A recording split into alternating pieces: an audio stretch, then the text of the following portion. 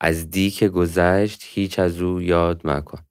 فردا که نیامده است فریاد مکن. بر نامده و گذشته بنیاد مکن. حالی خوش باش و عمر برباد مکن.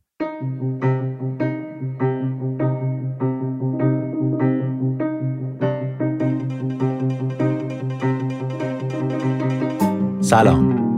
میثم و حوزه 8 سال پیش از تهران به رشت مهاجرت کردند تا بتونن کارهایی رو انجام بدن که بهش علاقه دارن. میثم دوست داشت کار موسیقی انجام بده و حوزه کار تئاتر. اما چیزی که پیش بینی نمی‌کردن این بود که قرار کارشون توی حوزه کودک باشه. میثم ستایش و حوزه فقیهی مهمون این قسمت از پادکست کتابگرد هستن. با میثم و حوزه از تجربه مهاجرت به رشت و کار کردن با کودکان حرف زدیم. یه اعترافی هم بکنم. دلم برای ضبط این قسمت از پادکست و حرف زدن باهاتون تنگ شده بود. توی این مدتی که نبودم برای دوره همی‌های گفت و شنود به چند تا شهر سفر کردم. سعی کردم از این فرصت استفاده کنم و تو شهرهایی که امکانش بود یه قسمت از پادکست رو هم ضبط کنم. این قسمت رو توی شهر رشت ضبط کردیم. یه حسن دیگه‌ای هم که این دوره همی‌ها داشت این بود که موفق شدم بعضی از مخاطب‌های پادکست رو حضوری ببینم و خیلی حس خوب و دلگرم کننده‌ای برام داشت. دوست دارم همینجا هم تشکر کنم از همه دوستانی که تو شهرهای مختلف با کمک‌ها و محبتشون همراهمون بودن. همونطور که میدونید به نظرم زندگی هر آدمی مثل یک کتابه که میشه خوندش. تو این پادکست با آدم‌های مختلف حرف میزنم، قصه زندگیشون رو میشنوم و سعی میکنم کتابی رو که ممکنه براشون جذاب باشه بهشون پیشنهاد بدم. امیدوارم آشنایی با این زندگی‌ها و کتاب‌ها بتونه به ما توی شناخت بهتر خودمون و جهان اطرافمون کمک کنه. من محسنم و خوش اومدید به 76مین قسمت پادکست کتابگرد.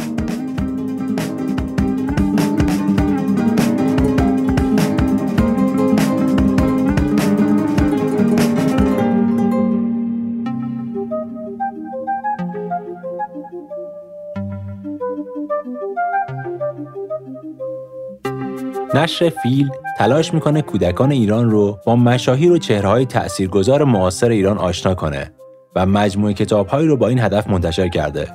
توی هر کدوم از این کتاب‌ها زندگی نامه یکی از چهره‌های تأثیرگذار معاصر با زبانی کودکانه و جذاب روایت شده.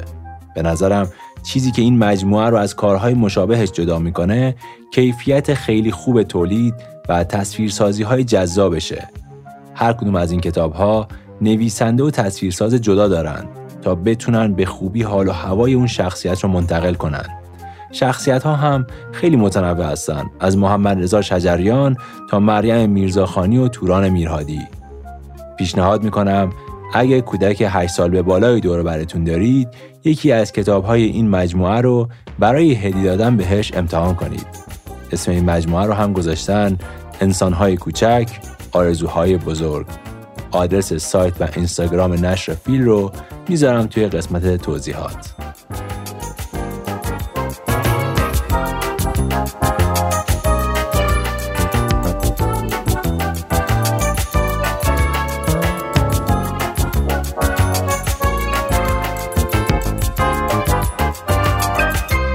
سلام میثم و حوزه عزیز، خیلی خوش اومدید به پادکست کتابگرد. سلام، خیلی خوشحالیم که در خدمت شماییم. امیدوارم که گفتگوی جالبی باشه. منم همینطور. سلام، منم خیلی خوشحالم از اینکه تو این گفتگو حضور دارم. همین اولین تجربه‌ای که ما داریم با 2 نفر همزمان ضبط می‌کنیم و حالا یک سوال ثابتی دارم از هر دوتون میپرسم که بعدش دیگه بریم ببینیم چی میشه این حالا ادامه. برای اینکه بیشتر با هم آشنا بشیم، اگه بخواید یه بخش تاثیرگذار زندگیتون رو بگین که روی شخصیت امروزتون اثر گذاشته، داستانش رو چطور شروع میکنین؟ یکی بگیم هر کدوم که دوست دارین. 40 کنیم. بخوای من شروع کنم؟ شروع کن ببینم. از اینجا شروع میکنم که ما تهران بودیم حدود 8 سال پیش و اینکه تازه ازدواج کرده بودیم، می‌خواستیم زندگی مشترک با هم شروع کنیم و اینکه میگشتیم ببینیم چی کار میشه کرد، کجا بریم، کجا زندگی کنیم، کجا خونه بگیریم. تو همین فکرها گفتیم که بریم رشت، بیایم رشت ببینیم که رشت چطوره. و تو تهران که بودیم حالا هر کدوم کارایی میکردیم که خیلی علاقه بهش نداشتیم. یعنی تو یه دوره‌ای بودیم، یه جاهایی سر کار میرفتیم که کارایی بود که کارهای سرکاری بود دیگه. میتونی بگی؟ آره، من خودم تو روزنامه کار میکردم، ویراستار بودم اونجا. البته کار قشنگی، یعنی کارها در هر صورت کارهای دوست داشتنی هن. ولی خب همش دوست داشتم یه کارهای دیگه ای کنم.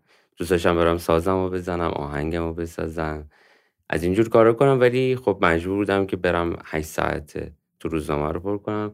خدا هم که حالا میخوای خودت بگو که چیکار آره، می‌کنی. منم که توی شرکت کار تبلیغات انجام میدادم، گرافیک خوندم بعد دیگه، ولی علاقم بازیگری بودش همیشه. بعد دیگه منم همش دوست داشتم برم تئاتر، نمیدونم، تمرینای تئاتر، عاشق تمرینای تئاتر بودم. ولی از اون طرف ترافیک تهران و این که از اونجا باید برم اونجا تمرین کنم، همش به فکر این بودیم با میثم که بریم یه جای دیگه ای زندگی کنیم و فکر هم میکردیم که همین کارا رو، اینایی که علاقه هامونه، ببریم مثلا توی یه شهر دیگه ای اونجا انجامشون بدیم. بعد تا اینکه رفتیم کاشان رو دیدیم، یه چند تا جای دیگه هم نگاه کردیم، تهران که اصلا فکرشو نمی کردیم. بعد دیگه در نهایت به رشت رسیدیم که میثم هم رشت درس خونده بود، یه خود بیشتر آشنایی داشتش و علاقه. البته من خیلی علاقه نداشتم راستش از اولش این که بیام رشت زندگی کنم. دلیلش هم این بود که احساس میکردم کارا اتفاق نمیافته، یعنی همه چی خیلی آروم آروم اتفاق میافته. منم خیلی آدمی بودم که بعد میدویدم این ور میدویدم اون ور. ولی در نهایت یه بار اومدیم و یه چند تا خونه دیدیم و فضا رو دیدیم دیگه، منم خوشم اومد از رشت. بعد قرار شدش که بیایم همین جای. یه هفته‌ای فکر میکنم که یه جایی رو پیدا کردیم و موندیم. بعد دیگه داستان بعدی رو بگم یا بگو اگه دوست داری.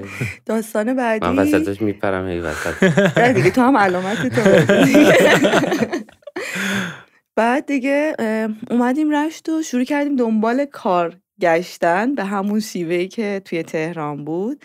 همزمان باهاش یکی از دوستامون که اینجا مهد کودک دارن، هنرکده در واقع دارن، با هم دیگه صحبت کردیم و به یه چیزی رسیدیم که با بچه‌ها یک اجرای موسیقی و حرکت داشته باشیم. بعد حین این که داشتیم دنبال کار میگشتیم که پوچ بود واقعا اتفاقه، نه میثم پیدا میکرد نه من پیدا میکردم، این کار خیلی خوب داشت پیش میرفت با بچه‌ها. از اون طرف هم میثم هم من در دوران قدیمی ترمون باز کار کودک کرده بودیم جدا جدا. یعنی میثم موسیقی کار میکرد، من با بچه‌ها نقاشی و زبان و نمیدونم از اینجور چیزا کار میکردم. بعد دیگه دوباره این برگشتمون دوباره به مهد کودک خیلی هم برامون جالب بودش. دیگه با بچه‌ها تمرین میکردیم و اینها تا مثلا رسید به اجراشون و یه اجرای خیلی دلنشینی واقعا داشتن بچه‌ها و همه خیلی دوست داشتن.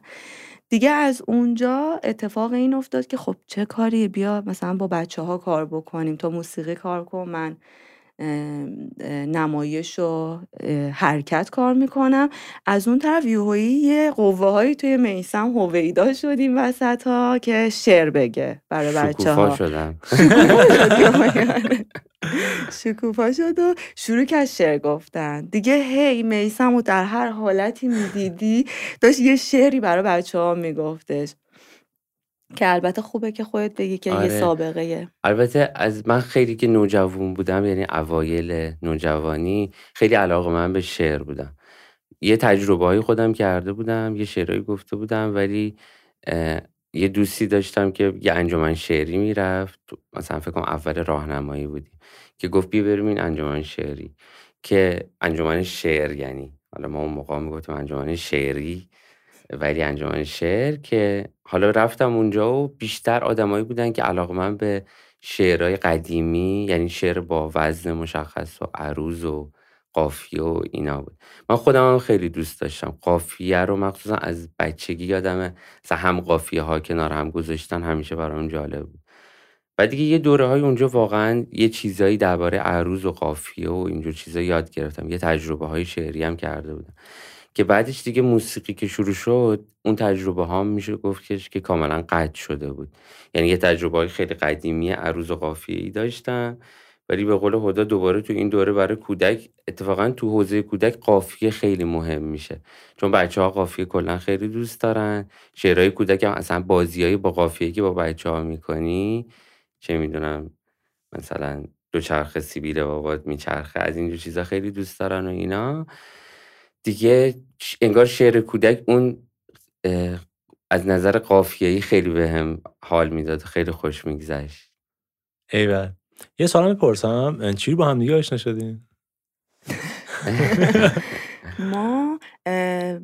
من میخواستم تنبور یاد بگیرم، یعنی خیلی دنبال تنبور نوازی و اینها بودم. بعد اینکه میثم پیش معلم یکی از دوستامون بودش. آره یکی از دوستامون بودش.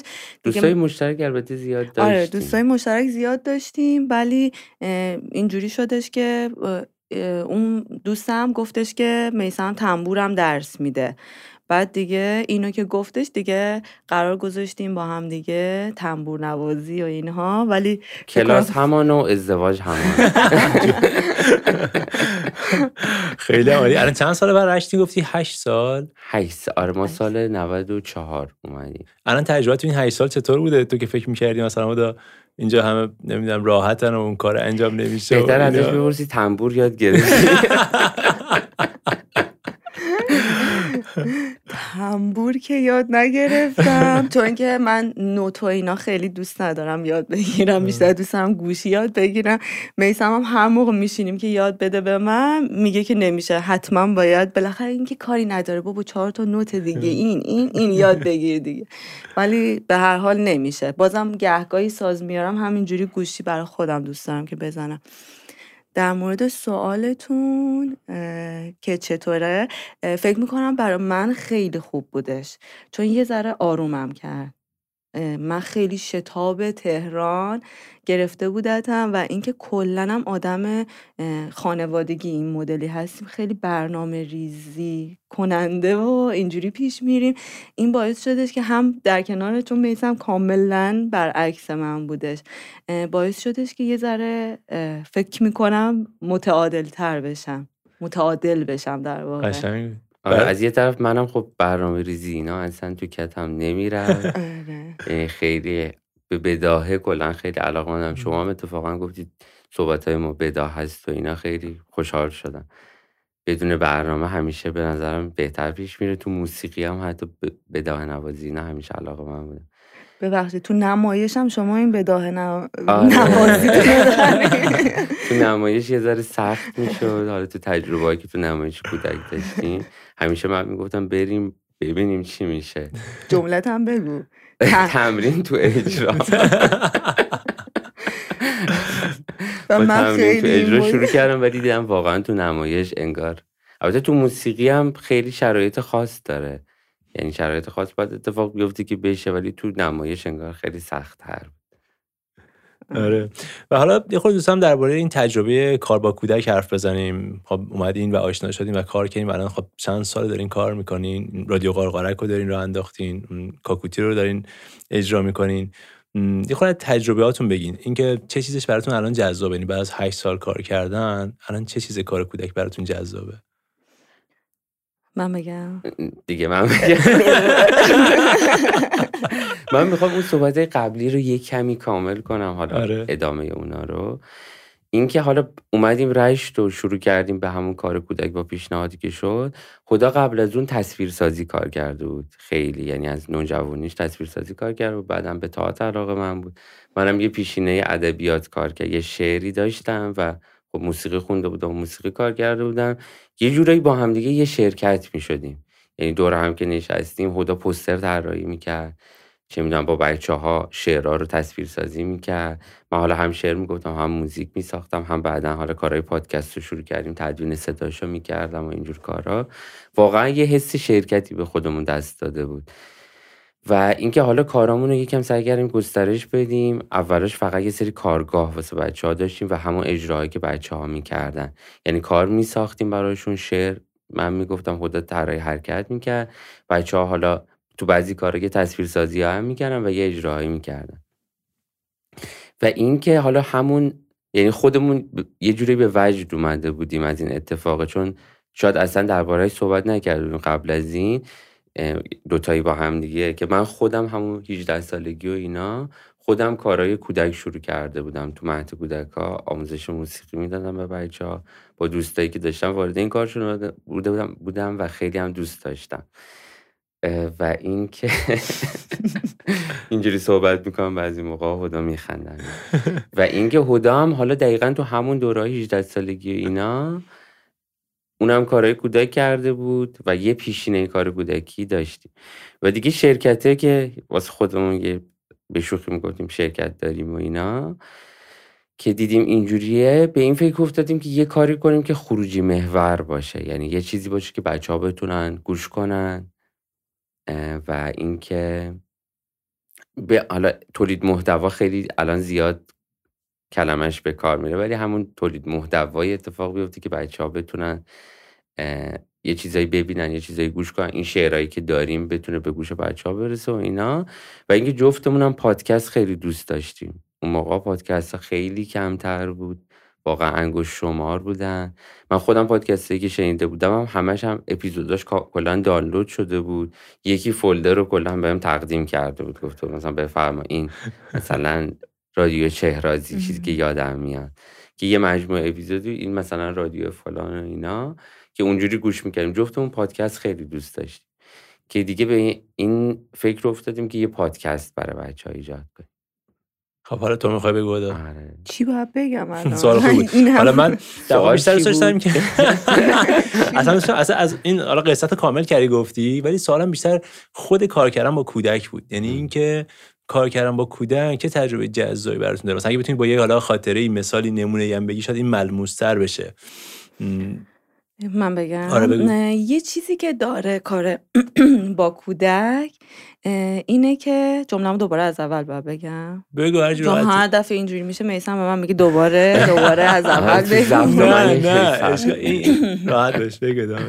یه چیزی که داره و خیلی من این قضیه رو توش دوست دارم، اینو مامانم هم قبلا بهم میگفت که مدرسه درس میداد، معلم بودش، اینکه وارد محیط بچه‌ها که میشی همه چی انگار فراموش میشه دیگه، خیلی تمرکز رو میبره. من تو اون کاری که میکردم، کار تبلیغات و اینا، همه بار فکریمو با خودم میبردم سر کار. حالا شاید من اینجوری بودم، نمیدونم بقیه چطوریه، ولی بچه‌ها انقدر مشغول میکنن آدمو که تو دیگه هیچ فکری نمیتونی بکنی. البته الان یه ذره کمتر شده این قضیه، یعنی مثلا دارم کار میکنم با بچه‌ها، به هر حال ممکنه که سرود بیاد تو ذهنم، اونو نمیتونم کاریش بکنم، ولی در مورد بقیه مسائل واقعا میرفتم پیش بچه‌ها، همه چی رو فراموش میکرد و این خیلی برام آرام بخش بود واقعا، که میشه آدم این مسائل رو بهشون فکر نکنه، اصلا نداشته باشه. بعدن که دوباره بهشون رجوع میکردم مثلا میدیدم که خب نه، اینم اینجوری هم نبوده. مثلا وقتی که تو تونستی با بچه‌ها برای دقایق اینو فراموش بکنی، حتما چیز خاص و مهمی نیست دیگه. این خیلی برای من جالب بود تو کار کودک. قشنگ بود. فقط این با توضیح بدم که اینجا سرود در واقع اسم بچه‌تونه، اون در واقع که ممکن کسی ندونه. عالی. حالا تو می‌خواستی در مورد این چیزی بگی یا نه، در مورد تجربه کار کردن با کودک؟ آره اگه که وقت به منم میره. آره حتما چرا که نه شوخی کردم. تو بچه‌ها خب واقعا انقدر جالبی زیاد هست، یعنی انقدر کار با کودک جالبه. از همه آدمایی که کار میکنن صحبتای زیاد میشنوم که واقعا لذت خیلی زیادی داره کار با کودک. واسه خود من مخاطب بودن کودک، یعنی اون جنس مخاطبی که هست، خیلی جالب بود. چون قدیما فکر میکنم که حالا یه کمی خلوت بود همه چی، یعنی آدما چند تا کتاب تو کتابخونه‌شون داشتن، مثلا 20 سال پیش چند تا کاست داشتن که بهش رسیده بودن، مثلا این کاست‌ها رو میتونستن گوش کنن، یه چیزایی رادیو پخش میشه، خیلی محدود بود. بعد یه جوری بود که آدما مثلا اون کاست رو 200 بار شنیده بودن.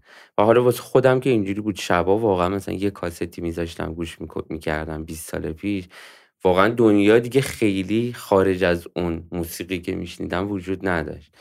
الان خب یه کمی شلوغ پلوغ شده، 1000 تا چیز هست، آدم مثلا تو یه جایی داره موزیک گوش میکنه، خودش هی داره پیشنهاد میاره اینم گوش کن اینم گوش کن، یعنی اصلا اجازه نمیده که تو بخوای غرق اون موسیقیه بشی. و یعنی یه جوری اون جنس مخاطبی آدما تغییر کرده به نسبت گذشته، یکم سرعت‌ها بالاتره و اینکه فکر میکنم تمرکزها هم به نسبت پایین تر میاد. ولی بچه‌ها مخاطب‌های مثل همون سابقا، شاید سابق ترش، یعنی یه مخاطبای باستانی یعنی واسه خودشون پاک اونجا نشسته، وقتی داره این موزیک رو گوش میکنه واقعا اون موزیک از همه دنیاش. وقتی داره مثلا یه انیمیشن نگاه میکنه، حتما دیدین به چشتون خورده، بچه‌ها مبهوت یه چیزی میشن. ما همین الان مثلا توی یه کلاس کوچیک که 10 تا بچه هم هستن، واقعا یه صحنه‌ای 10 تا بچه میبینیم که همینجوری مبهوت، همه با دهنای باز وایسادن، یعنی انقدر خوب گوش میکنن که آدم دوست داره هی براشون بخونه، هی براشون اجرا کنه. تو نمایش‌ها به همین شکل. این مخاطب بودنشون برام همیشه خیلی جالبه. قشنگ بود. حالا از اون ور اگه بخوای یکی از چالش‌ها و سختی‌هاشو بگی چی میگی؟ یعنی این جذابیتش بود توی کار کودک. اگه بخوای یه چالشی بگی چی میتونی بگی؟ یه چیزی که داره همین تو ادامه صحبت میثم هم هست، جواب سوال شما هم میشه اینکه این مخاطب هرچی دورتر از شهر میشه خیلی بکتر میشه. داخل شهر که میایم یه خورده اون تمرکزه صبره کمتر میشه، ولی مثلا ما میرفتیم توی روستاها برای بچه‌ها اجرا میکردیم، اونا که دیگه ذهنشون پاکه و هیچ سرعتی هیچ چیزی براشون وجود نداره، توی اونا دیگه اون اتفاق مبهوته خیلی شدیدتر میافتاد، اون ارتباطه که برقرار میشد خیلی بیشتر بودش. به نظر من این یه مسئله توی شهر که بچه‌ها رو سخت‌تر میشه متمرکز کرد به یه چیزی.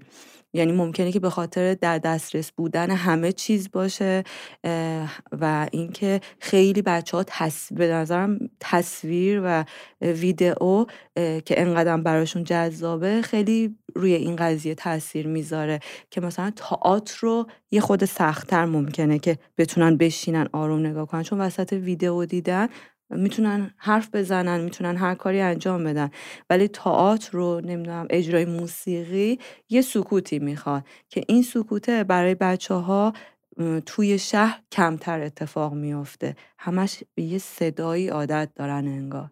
آره جالب بود. من حالا وقتی دور برای خودم میبینم بچه‌ها رو، اصلا برای خودم سوال این همیشه از حجم امکاناتی که در اختیارشونه. مثلا میبینیم مثلا 20 تا عروسک داره، بعد مثلا میگم این چیه، این اسم داره، نه مثلا اون چیه، یه خرسی، مثلا اون چیه، 3 تا خرس، مثلا 5 تا مثلا نمیدونم چی، یا خب موبایل در دستشونه، تلویزیون 24 ساعت روشنه و دقیقاً همین که اتفاقی که میگه احتمالاً میفته. دیگه اهمیت چیزها به این میره دیگه. چی میخوای بچه بدی که مثلا به وجدش بیاره، خیلی ذوق مثلا بزن. مثلا من یادم بچگی خودم وقتی که چوب داشتیم و چوبه تبدیل به اسب میشد، سوارش میشدیم، مثلا از سواری میکردیم، یعنی اون باعث میشد قوه تخیلم انگار مثلا رشد کنه، مثلا دنیا رو یه جور دیگه ببینم. ولی بچه دیگه انگار همه چی رو از همون اول در اختیارش رو داره میبینه و یعنی مسیر انگار طی نمیشه تا اونجا بره. آره جالب بود، نکته قشنگی هم بود. تو چیزی میخوای بگی میثم درباره چالش‌ها؟ آره حالا گفتین چالش، یه چالشی که من یادم میاد تو کار کودک، یعنی اون موقع یادم میاد ولی الان یادم نمیاد، باید یه کمی فکر کنم. باشه. یه چالشی الان یه یادم. چالش دیگه ای هم داره چی دیگه، بود؟ اینکه ما مثلا خیلی سخت میتونستیم پادکست رو معرفی کنیم کلن. یعنی از اولش که گوش میکردیم متوجه شدیم که خب برای اینکه بتونی این پادکست رو خوب پیشرفت بکنه توی کارش باید اسپانسر پیدا بکنی.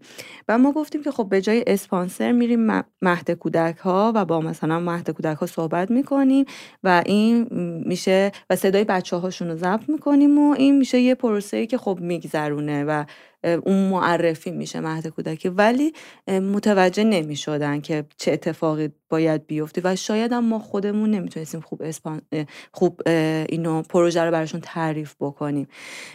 هنوز که هنوزم خیلی سخت متوجه میشن این چیزا رو و ما مجبوریم که هی هر چند وقت یه دفعه معرفی کنیم که میتونین بیاین، اگر کسب و کار کودک دارین میتونین بیاین و اسپانسر برنامه بشیم که برای بچه‌ها تولید بکنیم. و اینکه این وقفه‌ای که میفته برای ما یه ذره ناراحت کننده است. یعنی ما دوست داریم که خیلی زیادتر بتونیم برنامه تولید کنیم برای بچه‌ها، ولی نمیشه فعلا که هنوز نشده و امیدواریم که اتفاق بیفته. آره چالش زیاد الان یادم افتاد. یه چالشی تو خود کار با بچه‌ها همیشه واسم وجود داره، الان که خودمونم بچه داریم تو برخورد با بچه هم برای خودم وجود داره. اینکه بچه‌ها خیلی تو لحظه‌ن، خیلی باحالن، خیلی سریع جذب یه چیزی میشن و ساعت‌ها میتونن که با اون همراه باشن. مثلا یه بند کفش بستن، ماها میخوایم بند کفش رو ببندیم و بریم به کارامون برسیم. یعنی اون مرحله بند کفش بستن، الان صبح که شما پا شدین خواستین بیاین کارای امروزتون رو انجام بدین، تقریبا بهش فکر نمی کنید دیگه. یعنی داره روی روال حافظه عضلانی داره انجامش میده.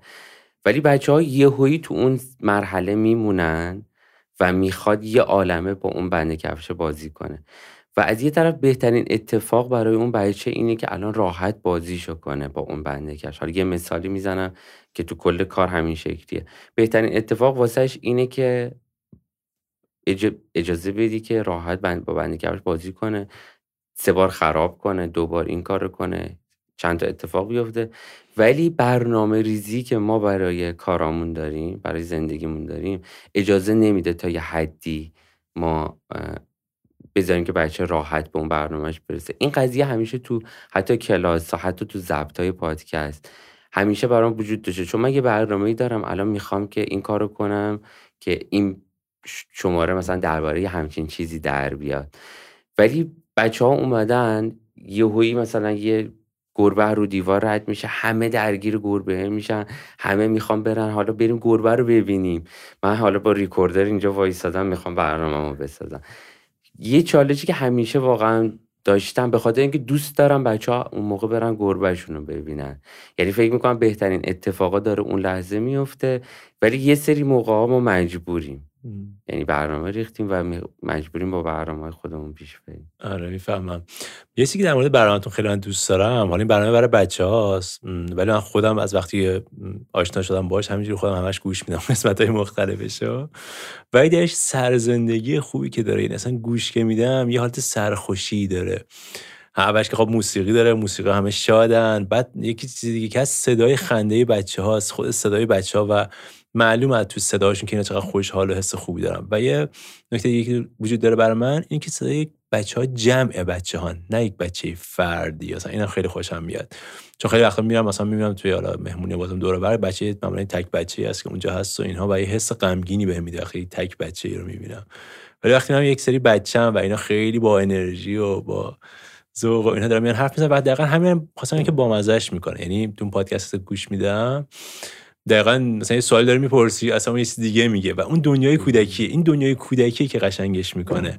و اگه قرار بود اون طبقش اون برنامه باشه و طبق اون چیزا باشه اونقدر اون جذابیت برام خیلی کم میشه. یا مثلا یه داشت میگم مثلا برای میوه ها فکر کنم داشت صحبت میکرد، بعد میوه گفتم اون بیوه مثلا اینجوریه، مثلا دقیقاً هم با اون ادبیات کودک و اینا. آره یا همین چالش انگار جذابیتش هم منجر به تولید جذابیت هم میشه برای خودش. در واقع قشنگ بود. من یک بازی هم با مهمونام میکنم به اسم گفت و شنود. یک سری کارته که تو این کارت‌ها یه سوالایی نوشته شده. حالا 2 تا کارت هر کدومتون داری الان بهتون دادم، اگه دوست داشتین نگاه بکنیم به این کارت هر کدومتون. حالا نگاه نکردیم ها. آره نگاه کردیم میثم؟ راستش بگو. دست نزده. بهش فکر کردم ولی نگاه نکردم. خب الان نگاه کن. الان کارت سوالو بردارین، جفتشو بردارین، نگاه بکنین و یکی از سوالا رو انتخاب بکنین، بلند بخونین و بهش جواب بدین. خوبه؟ بله، هر کدومشو که خواستی. هر کدومشو خواستی انتخاب بهت میدم. آره گفتم نگران نباش، اونجا باید انتخاب میدم من. خب من شروع کنم بوده یا تو شروع میکنی؟ تو اگه جواب داری بگو. این وقتی تنها هستی دوست داری چه کارهایی انجام بدی؟ چون برام جالبه همیشه، یعنی خودم بهش فکر کردم یه جدیدن اتفاقا که یه ساعتایی بود که تنها بودم، خیلی دوست دارم ساز بزنم. یعنی تا تنهایی پیش میاد و اینا سری سازا رو برمیدارم میارم، یه ذره این یه ذره اون، یکم رو این شعر کار کن، یکم رو اون آهنگ کار کن. خیلی همیشه دوست دارم که ساز بزنم و همیشه این جدیدن که میگم فکر کردم، داشتم فکر میکنم خب کارهای دیگه هم هست آدم ها انجام میدن، مثلا میرن فیلم نگاه میکنن، کتاب میخونن، چرا اینجوریه؟ یا یه مقاومتی در برابرش برام به وجود اومده بود، ولی دیدم که خب من اینجوری هم دیگه دوست دارم که. و فهمیدی که چه چیزیه که در ساز باعث میشه اینقدر به وجد بیایی و در تنهاییت این کارو بکنی؟ دقیقاً که نمیشه فهمید چه چیزیه، ولی یه حدسایی میزنم که قابل به کلمه شدن واقعا نیستن. یعنی همون چیزی که مثلا از شما بپرسن که حالا نسبت به چیزی که علاقه دارین، اگه ادبیات طنزه، چیه که شما رو، شاید شما البته فکر کرده باشین کلماتش داشته، ولی من خودم کلماتش پیدا نمی‌کنم. یعنی چیزی که میتونی بگی چیه برات؟ واقعا میتونم بگم مثل یه راز میمونه. آره یعنی اتفاقی که میفته، حالا وقتی که آدم خودش ساز میزنه و وقتی که اتفاقا تنها ساز میزنی، یعنی تو سوال شما هم این تنها فکر کنم زیرش یه خط نامرئی داشت، یعنی مهمشون تنها بود، چون به محض اینکه یه نفر دیگه هست، حتی همسرم که هست، حتی پسرم که خیلی کوچولوه، واقعا یک مقداری فرق میکنه. یعنی داری ساز میزنی یه گوشی داره میشنوه و این فکر میکنم تو ناخودآگاه آدم یه چیزی حضور داره که الان مثلا اینا 100 بار تکرار نکنم و بره رو مخش، ولی تنها هستی که ممکنه یه موتیفی 100 بار تکرار کنی و واقعا خود آدم هم فکر نمیکنه. اینکه آره چیه که انقدر جذبم میکنه برای خودم مثل یه راز میمونه، یعنی متوجه نمیشم که دقیقاً چی میشه که اینجوری میشه. به منم همیشه میگه مثلا میخواد یه مدت طولانی آلبوم میخواستین در بیارین، هی میومد میگه هر موقع که این رفت روی مخت احساس کردی دیگه زیاد داریم میزنیم به من بگو. به من میگفتم بابا تمرینه دیگه، تمرین سازه دیگه، متوجه میشم دیگه، نه تو راحت باش کارتو انجام بده. ولی بازم همچنان اینو داره که بیاد اجازه ما میخوایم 100 بار دوباره. خب تو سوال چی بوده؟ من 2 سوال دارم که نمیدونم زیباترین منظره‌ای که دیدی چی بوده، یا یکی از منظره‌های زیبایی که دیدی توصیف کن. نمیدونم خیلی منظره‌های زیادی بوده که دیدم، یکی برام سخته یه ذره گفتنش. خب اون یکی سوالو انتخاب کنی. اون یکی اگه میتونستی با هر کسی که دلت میخواد 1 ساعت حرف بزنی، دوست داشتی با کی حرف بزنی؟ بهش چی میگفتی یا در مورد چه موضوعی باهاش حرف میزدی؟ خیلی سواله، اینم خیلی سوال سختیه. کسی نبودی که دلت بخواد باهاش حرف بزنی؟ کسی هر کی، یعنی مثلا از نویسندگان و اونایی که مرحوم شدن و تو فکر کنم قیدی نیاورده؟ نه هیچی نیاورده. اولین کسی که به ذهنت اومد کی بود وقتی این سوالو خوندی؟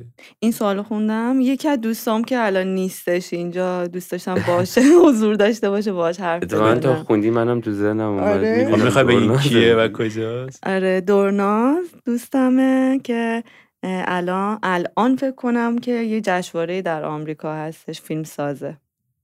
بعدش در مورد چه موضوعی باش حرف بزنی، چی بهش بگی؟ دوست داشتم همین در مورد چیزایی که با هم دیگه زیاد حرف میزدیم و خیلی الان مدت طولانی صحبت نکردیم، در مورد زندگی. قشنگ بود. حالا شما بچه دارین، الان اسمش هم سرود، یک پسر به اسم سرود دارین. دوستشم بدونم که خب داشتین کار کودک می‌کردین، وقتی که بچه دار شدین چه تغییری در نگاهتون یا کارتون به وجود اومد وقتی خودتون بچه دار شدین؟ یعنی تو قبل از اون انگار آدم با یک مدل نگاهی و یه تجربه داره کار میکنه، وقتی خودت بچه دار میشی آیا چیزی تغییر کرد توی کارتون، تو نگاهتون به زندگی؟ 100% خیلی تغییرات بوده. شما بفهمید. تو بگو.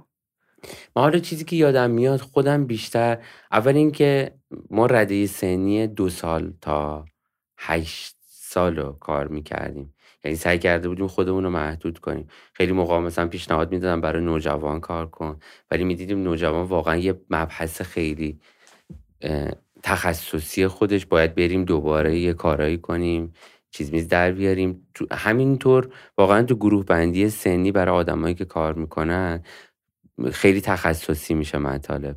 ما همیشه 2 سال به بالا رو کار میکردیم، ولی پسرمون که به دنیا اومد دیگه محدوده سنی برامون اومد پایین تر، چون یه بازیایی داشتیم باهاش انجام میدادیم، یه شعرهایی نیاز داشتیم که براش بخونیم، یه ترانه‌های نوازشی برای بچه‌های این سنی. من خودم شروع کردم ناخودآگاه به ساختن که یه چیزی مثلا یه تیکه شعری براش بخونم، این کارو بکنم و اینا. یه تغییر این محدوده سنیه بود که دیگه واقعا اومد به 0 رسید. یعنی فهمیدم که اصلا نمیدونستم که بچه‌ها واقعا، یعنی اولین بار یادمی که با پسرم 1 ماهش بود، شاید 1 ماهش هم نشده بود، چند هفتهش بود، با یه موزیکی گذاشتم که با هم دیگه گوش کنیم و من عکس العملاشو به موزیک میدیدم. واقعا باور نمی‌کردم که بچه اینقدر کوچیک عکس العمل داشته باشه. یادم یه آلبوم صمیم باغچبان گذاشتم، رنگین کمان، یه دونه قطعه داره ترنم قشنگه، نمیدونم شنیدید یا نه، که صمیم باغچبان استاد ارکستراسیون رو با اینکه با سازا حسا رو بخواد منتقل کنه و ایناست، تو این ترنه آخرش ارکستر یهویی صدای مهیبی در میارن که واقعا شبیه صدای قطارهای قدیمیه که داشته باز میشد، که به اونجا رسید دیگه پسرم اینجوری قشنگ ترسیده بود، یهویی این صداها براش، یعنی اوجش این بود، ولی کاملا با موزیک میدیدم توش که اتفاق داره میفته. این شد که حالا برای بچهای کوچیک‌ترم شروع کردیم به کار تولید کردن و اینکه حتی پادکست های خودمون رو براش میذاشتیم، میدیدیم که داره گوش میکنه، یعنی صدای بچه‌ها میومد، حتی عکس العمل بهش نشون میداد و اینا. فهمیدیم که بچهای کوچیک‌تر هم میتونن مخاطب باشن. و یه تاثیر دیگه ای که داشت این بود که یکم نیازهای والدین رو بهتر شناختیم. یعنی واقعا هر شب مامان باباها یه پروسه خواب برای بچه‌ها دارن.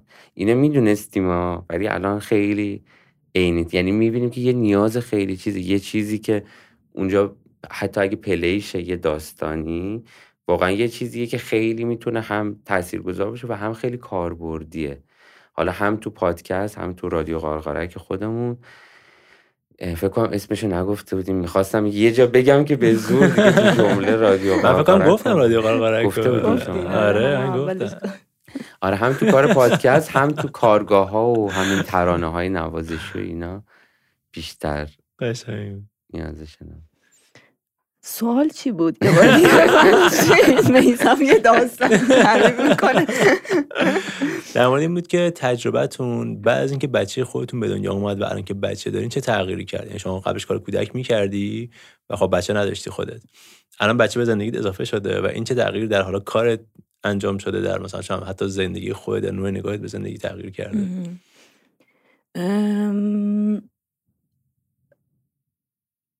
والا کلن که یه مدل کاریمون یه خود تغییر کرده. مثلا من اصلا نمیتونم دیگه تصویرسازی انجام بدم و اینکه خیلی زمانهای خالی که ایجاد میشه، میثم باید بره سر کلاس و من با سرود مشغول باشم. سرود اسم پسرم است. بعد ولی این باعث شدش که خیلی با بازی کردن با سرود، یعنی من قبلش هم طبق ذهن برنامه ریزی کنندم برنامه ریخته بودم که با بچه که میادش کارگاه ها رو از 6 ماه ما شروع کنیم دیگه، مادر و کودک ها رو، تا حالا نداشتیم اونا رو. این بچه‌های 6 ماهه بیان. آره از مثلا 6 ماه تا 12 ماه بیان. بعد دیگه با سرود هی من کم کم شروع کردم به این که فکر کنم خب این کلاس رو چجوری باید بچیم، چجوری بشه و اینا تا برسه مثلا به 6 ماه. ولی سرود ما از 4 ماهگی میبردیم سر کلاس میذاشتیم کنار خودمون. اولا خیلی جالب بودش، همه میگفتن چه بچه آرومیه، بعد سر کلاس کارتو انجام میدی. اینو منم میگفتم بله. الان دیگه من خیلی نمیتونم مثلا چه عروسک پینوکیو رو میبرم سر کلاس برای بچه‌ها باش بازی میکنن و اینا، خیلی نمیتونم بیارمش بیرون الان، چون که بچه خودمون ممکنه که بیاد بخواد باهاش چیز بکنه. ولی باز همون باعث میشه که هی دنبال یه جایگزینای دیگه‌ای باشیم برای بچه‌ها که حالا این نیستش خیلی خوب باشه مثلا یه کار دیگه‌ای انجام میدیم. بعد اینکه نیازهای اون سن بچه‌ها رو خیلی بیشتر سعی میکنیم که متوجه بشیم که چی به چیه اینها و واقعا دغدغه والدین به قول میثم که چه چیزهایی هستش و اینکه باز برمیگرده به اون قضیه‌ای که سعی بکنیم که همه چیز رو در اختیار بچه‌ها قرار ندیم. یعنی منم هی خودم خیلی دوست دارم مثلا چه میدونم برم فلان چیزو برای سرود بگیرم که اینو خوشش اومده تو خونه با این بازی کنه، ولی خیلی جاها جلوی خودم رو میگیرم که بذار اینو همون اونجا تجربهش بکنه و خیلی کار سختیه این که آدم بخواد جلو خودش رو بگیره. بعد دیگه ولی در کل برام لذت بخشه، مخصوصا الان که دیگه یه وقتایی سر اجراهای نمایشمون میاد صداش از دور میادش همجوری هی یه حرفایی میزنه، آره یهویی ذوق میکنه موقع نمایش ها و اینا. بعد دیگه با اون عروسکا تو خونه یه ذره حرف میزنیم با هم دیگه، دوست داره واکنشاشو میبینم، باعث میشه که با بچهای دیگه هم بتونم بچهای اون قدی بتونم راحت‌تر ارتباط برقرار بکنم. صدا گرفتن ازش هم برای من جواب بود. آره اوکی. اینکه یکی از تو خونمون که میتونم برای پادکستمون ازش صدا بگیرم همیشه برام جالبه.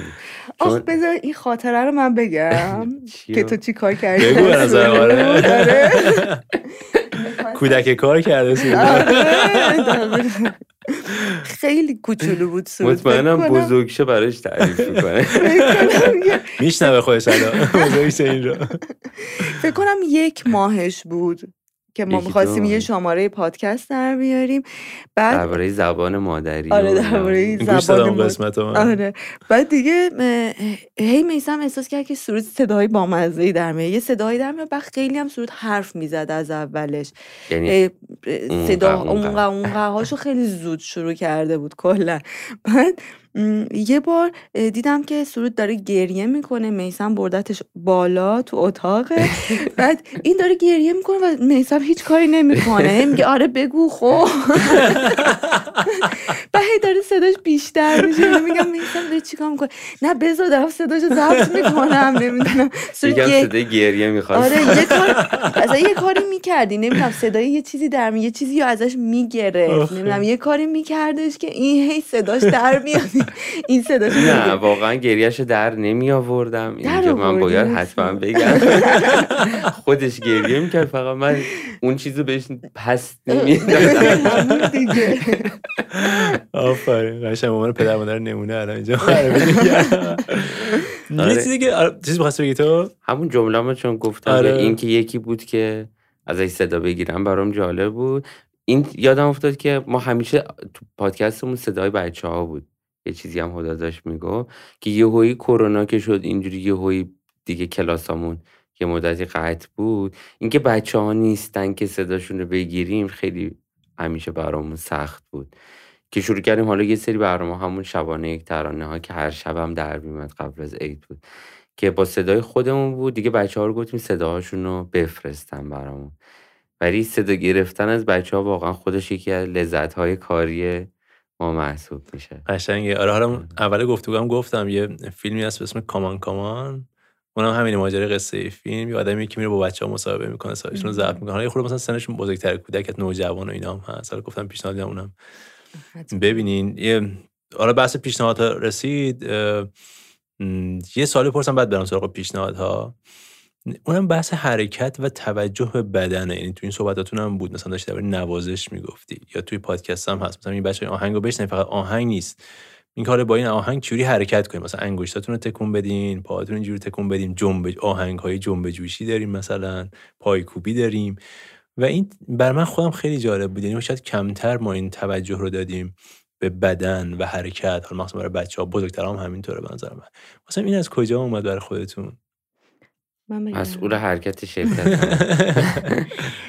اول اینکه اینو بگم چون میترسم یادم بره در ادامش، اینکه ما میرفتیم سر کلاسا و مثلا جاهایی که میرفتیم مهد کودک ها و اینا، میدیدیم که برای بچه ها خیلی موسیقی های نامناسبی میذارن و بچه ها با اونا خیلی دوست دارن خب حرکت کنن، دوست دارن برقصن، این کارا رو بکنن. از اونجا به این فکر افتادیم که خب خوبه که یه سری ترانه ها و موسیقی هایی وجود داشته باشه برای بچه ها که بتونن حتی مثلا توی مهمونی ازش استفاده کنن، که مجبور نشن مثلا موسیقی های بزرگسالی که ماها داریم گوش میدیم و برای بچه ها بذارن. بعد از اون طرف این اتفاق افتاد که خب من یوگا کار میکردم، بعد با بچه ها هم شروع کردم یوگا کار کردن. بعد از یه جایی میثم گفتش که خب تو حرکت ها رو برای من انجام بده، من ببینم که چه شعری میشه براشون گفت. بعد این مجموعه رو بردیم با بچه ها اجرا کردیم که یه سری حرکت های یوگا رو با شعر و ساز بچه ها اجرا میکردن. خیلی بازخوردهای جالبی ازشون دیدیم، خیلی دوست داشتن بچه‌ها و اینکه هیچ وقت چون یه گاردی نسبت به یوگا داشتن، تا میگفتیم یوگا سریع اینجوری میکردن، قیافه هاشون چشاشون رو میبستن که مثلا ما داریم مدیتیشن میکنیم از این کارا.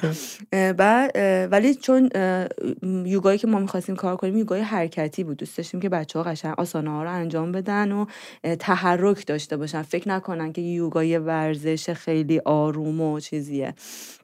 نه اینکه بد باشه، آروم خیلی خوبه، ولی خب به بچه انگار گروه خونی بچه ها دوست داره که حرکت و تحرکش زیاد باشه. که یه دفعه یه اجرایی رفتیم کردیم با اون بچه هایی که کار کردیم، یه اجرای یوگا جلوی یه سری آدم ها بودش که دیگه دیدم من از روی صحنه میدیدم که بچه ها دارن اون پایین انجام میدن حرکت ها رو و خیلی خوشحالن از این اتفاقه. بعد از اون طرفم که من کار خب رقص و حرکت، یعنی اون بخش نمایش و تئاتر رو، کار حرکت و رقصش رو خیلی دوست داشتم که اینم برمیگرده حالا باز به اولین تئاتری که از حرکت و فرم دیدم توی تهران که خیلی اون برام تاثیرگذار بود و خیلی دوستش داشتم. چی بود اسمشو میگی؟ اوتلو، کار اوتلو بود که خانم عاطف تهرانی کار کرده بودن.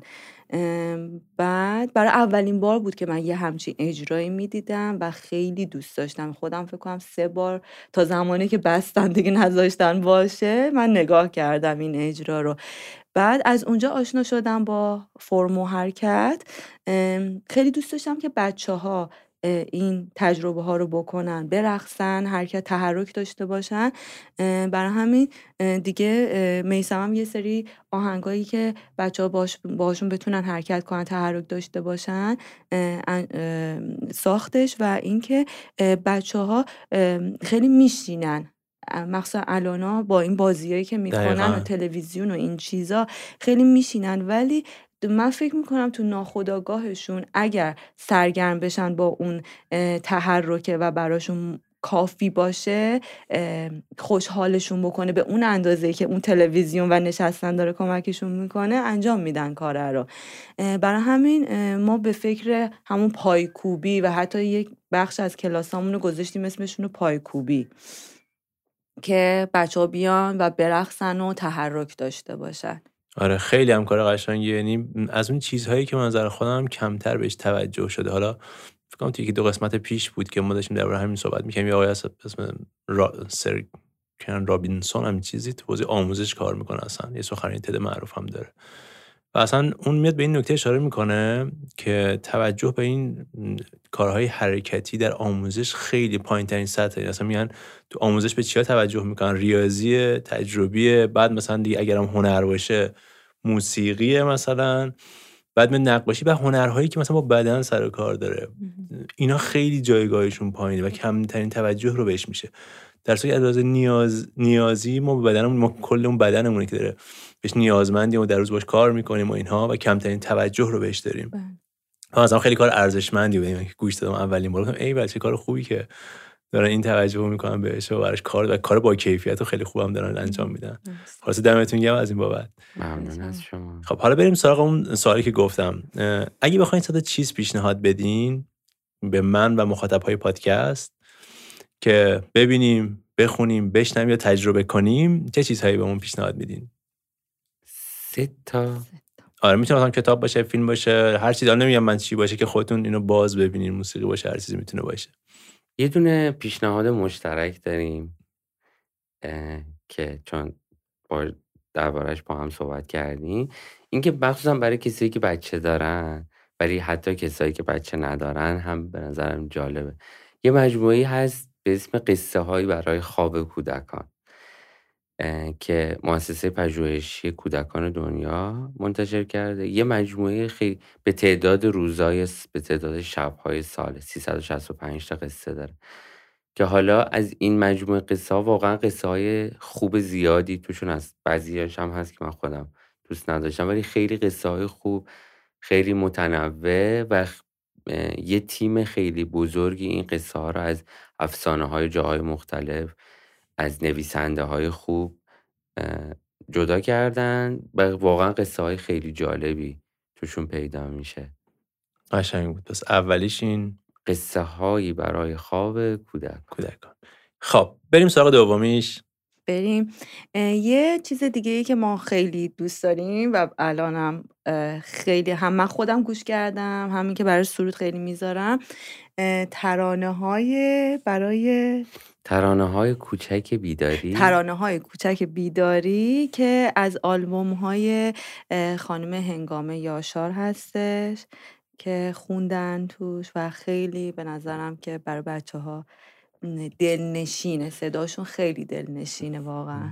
جالب بوده که برای خواب گفت، یکی برای بیداری. آره. و جفتش برای کودکان بود اینجا. و سومی چی باشه؟ سومی من خودم حالا یه فکرایی کردم، به نصرت رحمانی خیلی علاقه‌مندم. آره دیدم توی اینستاگرامت. آره یه کارایی هم رو شعراش کردم و خواهم کرد، یعنی ایده هایی دارم و در حال انجامم و اینا. تو اون 10 شب شعر گوته، نمیدونم بهش برخورد داشتین یا نه، که تو اون 10 شب یه شبش نصرت رحمانی میاد و یه شعر بلندی اونجا میخونه. یکی از پیشنهاداتم اینه که اونو گوش کنی و شنوندگان پادکستتون اگه دوست داشتن گوش کنن. خیلی اونم شعر عجیبیه و خیلی خوب میخونه. کلا یه فضای پرشوریه اون 10 شب که همون مخاطبا و کلا مجموعه‌ای از شاعرها و نویسندگانی که حضور دارن خیلی جمع پرشوری اتفاق میفته. اصلا هر کدوم صحبت میکنن، هر کدوم شعر میخونن، انگار یه تب و تاب دیگه، یه شور دیگه ای داره. نصرت رحمانی هم اونجا یه شعر خیلی جالبی میخونه که پیشنهاد میکنم بهتون. جالب بود. یه چند تا چیز جالب برام گفتی یادم اومد. یکی این که خب گفتی بچه تهران بودی یعنی و بعداً اومدین رشت و اینها و خب نصرت رحمانی مال گیلانه. نصرت رحمانی هم اتفاقا تهران بود و گیلان.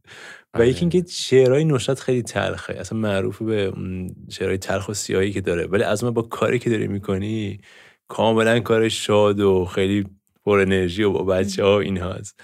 اینا برام جالب بود تو روحیت، یعنی از اون ور شعرهای نصرت دوست داری که مدل تلخی و سیاهی خاص خودش داره، از این ور خروجی کار خیلی پر انرژی و شادمان است. جالب، خودم بهش فکر نکرده بودم. حق با شماست. ولی تو کار کودک خیلی به این فکر کردم که چقدر از همه مفاهیمی که فکر کلا بخوایم فکر کنیم بهش و اینا چقدر دور میشه. یعنی هر گونه چیزی که بار ایدئولوژیک داشته باشه، هر گونه چیزی که مثلا بار چه میدونم انتقادی، از همه این حرفا دور میشه، یه چیز خالصی اون وسط میمونه. یعنی به بچه‌ها خیلی نمیشه درباره همه چیز صحبت کرد، درباره اون چیزایی که میمونه خیلی جالبن. یعنی طبیعت همیشه میشه درباره‌اش با بچه‌ها صحبت کرد به عنوان مثال. یعنی هر چقدر درباره بارون و برف و چه میدونم دریا و کوه و این چیزا هر چقدر به بچه‌ها بگی دوست دارن و خیلی چیزای خالص و خوبی. از اون طرف خب نمیدونم چرا نصرت رحمانی دوست دارم ولی دقیقاً برعکسه. آره جالبه. دقیقاً همه حرفاش به قول شما یه حاله ای از یه تلخی داره. تلخی میشه گفت. یه کلماتی که انتخاب میکنه کلماتی که کلمات قشنگی نیستن. همونطور که مثلا اسم یه کتابش میاد در لجن، اسم یه شعرش هست، مثلا لجن فکر نمی کنم شاعری استفاده کرده باشه یا اصلا یعنی تو اون کلمات شاعرانه انگار نبود، یه سری کلمات وارد کرده و خب تعابیر خودش هم داره دیگه. آره خاصه جالب بود. آره و این نکته هم که گفتی خیلی قشنگ بود. یعنی دنیای کودک به حال چیز دیگه است، با هر چقدر پس ذهنش هر تفکر اینایی که داشته باشه و اون انگار اون خلوصه و اینها واقعا همونه اون دنیاه. و دقیقاً جایی دیگه تو کار ساختن برای بچه‌ها از مسائل ایدئولوژیک و مسائل این شکلی واقعا تو ذهن آدم نمیمونه. قشنگ بود. تو چیزی میخوای بگی ودا؟ نه. حدیثه. خب پس این صدا پیشنهاد هم گفتین. حالا من توی این قسمت صدا کتاب میخوام بهتون پیشنهاد بدم که اگه دوستش نداشتین یا خونده بودین یا داشتینش، من دست ما تاخچه بی‌نهایت میدم که یه کتابخونه الکترونیکی صوتیه که برین کتابای خودتون انتخاب کنین، چون من نتونستم در واقع توجه به سلیقتون کتاب پیشنهاد بدم. موافقین؟ بله. خب من یکی کتابا رو میخونم بعد ببینیم که کدومش خوشتون میاد. اولین کتابی که میخوام پیشنهاد بدم خاطرات خودنوشته یه نویسنده، کارگردان، بازیگر، صداپیشه و عروسک‌گردان معروفه که فعالیتاش رو از سال 1358 توی تئاتر و تلویزیون شروع کرد. تو برنامه مدرسه موشها عروسک‌گردان بود و به جای صدای کپل حرف میزد و توی دهه 70 با گویندگی صدای کلاه قرمزی و پسرخاله به شهرت رسید. توی این کتاب نویسنده بخشی از خاطرات دوران کودکی خودش رو روایت کرده. حالا مقدمه کتاب میخونم. پیش خودمان بماند. بیشتر این قصه ها واقعی است. شاید نتوانسته باشم چنان که باید غم‌ها و شادی‌های آن دوران را بیان کنم. اما قصه خراب شدن ماشین قرمز اسباب بازیم از ناراحتی امروزم برای یک ماشین واقعی بیشتر بود و یک ریالی هایی که جیبم را قلمبه می کرد شادیش خیلی بیشتر از حساب بانکی امروز بود. این قصه ها را تقدیم می کنم به بچه های دیروز که احساس کودکیشان را به یاد بیاورند و تقدیم به بزرگان فردا که بدانند ارزش ها برای آدمی همیشه ثابت نیست و اینکه همه با هم باور کنیم مادر بزرگها و پدر بزرگها هم روزی کودک بودند. خب تونستی حدس بزنی چه کتابیه این؟ کیه یعنی نویسنده؟ کیه رو که فکر کنم تونستی حدس بزنی. آره دیگه معلومه. حمید جبلیه. آره اسمش از خاطرات پسر بچه 60 ساله که نشر پریان منتشرش کرده. این در واقع خاطرات دوران کودکیش رو گفته. خب بس این خیلی جالب بود. آها نمیدونستی؟ نه نمیدونستم و کتاب جالبی باید بشه چون که ما هم جفتمون علاقه‌مندیم. آره. و بگین چی علاقه من نیستم بیشتر خود در موردش بگین. کلا حمید جبلی رو دوست داریم. اصلا عکسش میبینیم خوشمون میاد. یه چیزی یادم یه آلبوم هم برای بچه‌ها یکی داره. بهت میگفت شبیه حمید جبلی یه وقتایی. نمیدونم. یادم یه همچین چیزی ولی شنیدم. ولی یه آلبومی هم داره. آره الان یه شعرشو برای سرودی یه وقتایی میخونیم. آره. یه لالایی داره توی آلبومش. آره خیلی جالبه. اصلا مال نسل من حداقل که اون دوره که بودیم خب کلاه قرمزی یه اتفاق بود دیگه. مثلا فکر کنم با عروسک تو میخوای بچه‌ها رو سرگرم کنی، اونم در برابر این هم مثلا کارتون ها و چیزهای مثلا رنگارنگ دیگه که وجود داره واقعا جذاب بود. مثلا خیلی کار هنرمندانه بود که اون زمان انجام میدادن. و حالا که یادم اومد گفتم بپرسم که خب اون اگه بخوای چون کار عروسک گردانی ها میکنی، عروسک محبوبت چی بوده؟ چی میتونی بگی؟ عروسک محبوبم کلاه قرمزی رو که خیلی دوست داشتم، خیلی. بعد دیگه عروسک دیگه زیزی گلو رو من خیلی دوست داشتم. و یه دونه هم بود دوندون فکر کنم. خیلی بامزه. دوندونم بامزه بود دیگه. ولی دوره ما خیلی چیزای زیادی بود و آقای جبلی هم تو خیلی از این حتی از دوره قبل از ما هم یادم مثلا برادر من یه برنامه‌ای بودش نشون میده که مثلا آموزش مسواک و نمیدونم این محله برو بیا فکر کنم بوده، برو بیا که همشون خیلی جوون و چیز بودن. اون خیلی اصلا همیشه تصویری که ردیف وایسادن همه آقای پسیانی نمیدونم اینا همه هستن و لپاشون گلی، اصلا یه شکل بامزه‌ای دارن و دارن یاد میدن که مثلا باید مسواک بزنی، باید این کارو بکنی. اونا خیلی برنامه‌هایی به نظرم خوبی بودن برای ماها و فکر کنم الانم برای بچهای الانم جالب باشه. آره جالبه. تو چی میثم؟ من چی عروسک محبوبت یا برنامه محبوبت چی بوده؟ میشه گفت همینا که هدا گفت. اون ترسناکه هم دوست داشتم، عروسک نبود ولی کدوم؟ اسمش چی بود؟ کارتون توی خونه قدیمی و بعدن رفتیم اون خونه هرم دیدیم. فیلم رو میگی؟ موهاش بلند بود و اینا و قلمو درست میکردم با موهاش. نه ایرانی؟ اونم عجب فیلمی. نه سمندون.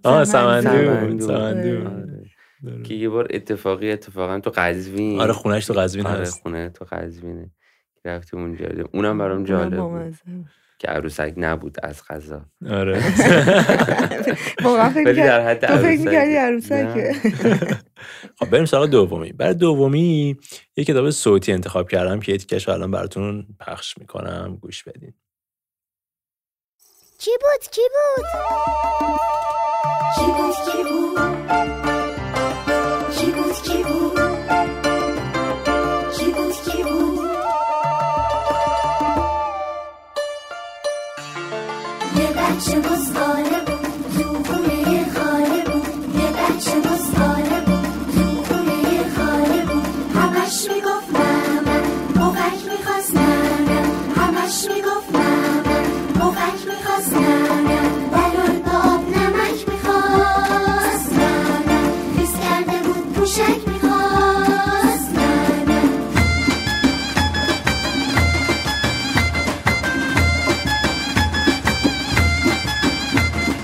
تشنه بود و آب میخواست، خسته بود و خواب میخواست. تشنه بود و آب میخواست، خسته بود و خواب میخواست. صدا زدم مامان بازی کجایی؟ بزغالتون شیر میخواد و لالایی. صدا زدم مامان بازی کجایی؟ بزغالتون شیر میخواد و لالایی.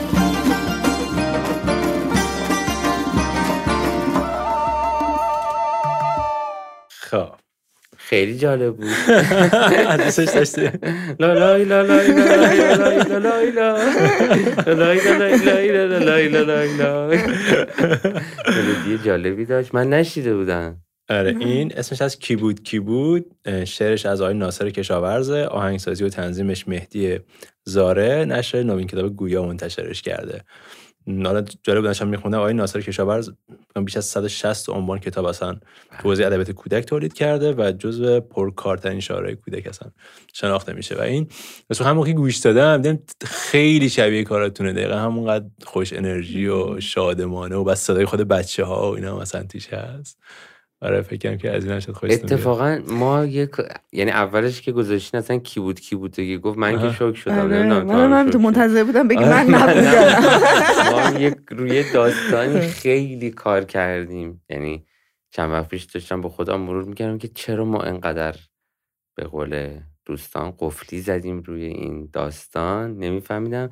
ولی این که یه داستان به اسم کی بود من نبودم، برای یه نویسنده به اسم فردوس وزیری فردوس وزیری خانومی بوده که توی اواخر دهه 40 و اوایل دهه 50 برای بچه‌ها قصه می‌نوشته.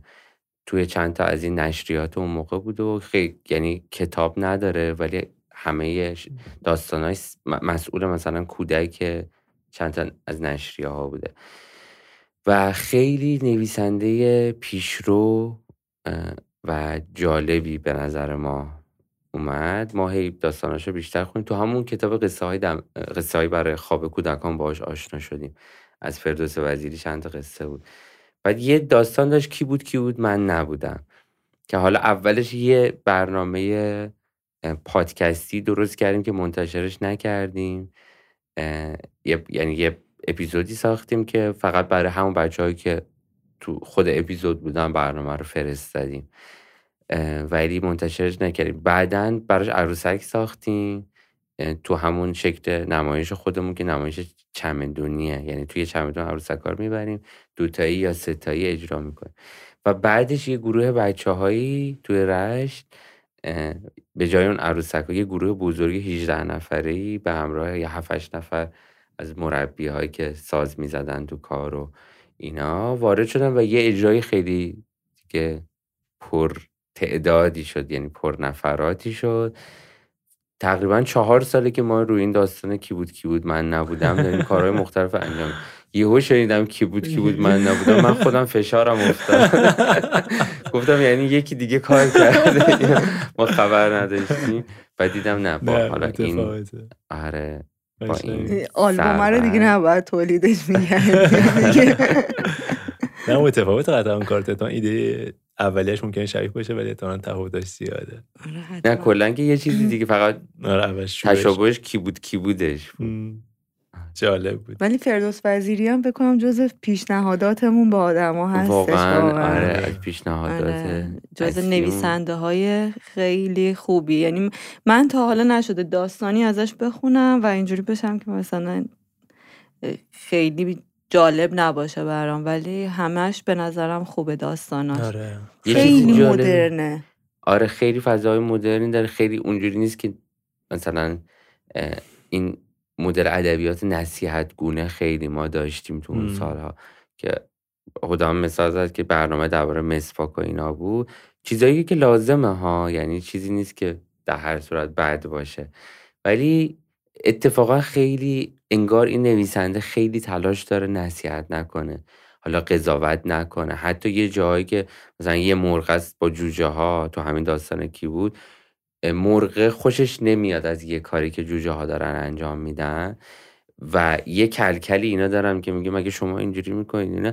یه جوری واقعا انگار حواسش هست که ارزش گذاری رو کار انجام نده، بگی انگار داره روایت میکنه که مرغ اینجوری فکر میکنه که این کار رو نباید انجام داد، جوجه ها دوست دارن که این کار رو انجام بدن. خیلی حواسش به این چیزا هست و اینکه اون زمان حالا از فکر میکنم از نخستین بارایی که داره مطرح میشه که یه مقالاتی داره معیارهای سنجش قصه برای کودکان.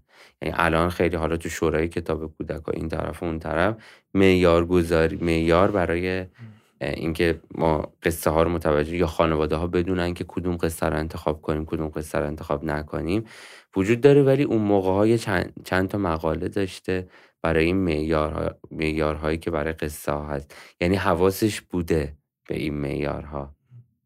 قشنگ بود. و یه سیم کال داریم صحبت میکنیم برام جالب بود اینکه دقت میکردم، حالا بازم میگم جامعه آماریم بزرگ نیست ولی خب همین در حد اطرافیانم خیلی وقتا مثلا بچه‌ها هستن نمونه‌های خارجی مثلا خیلی راحت و آسون در دسترسشونه. فرض کن از برنامه‌های کودکی که میبینن الان خیلیش خارجیه.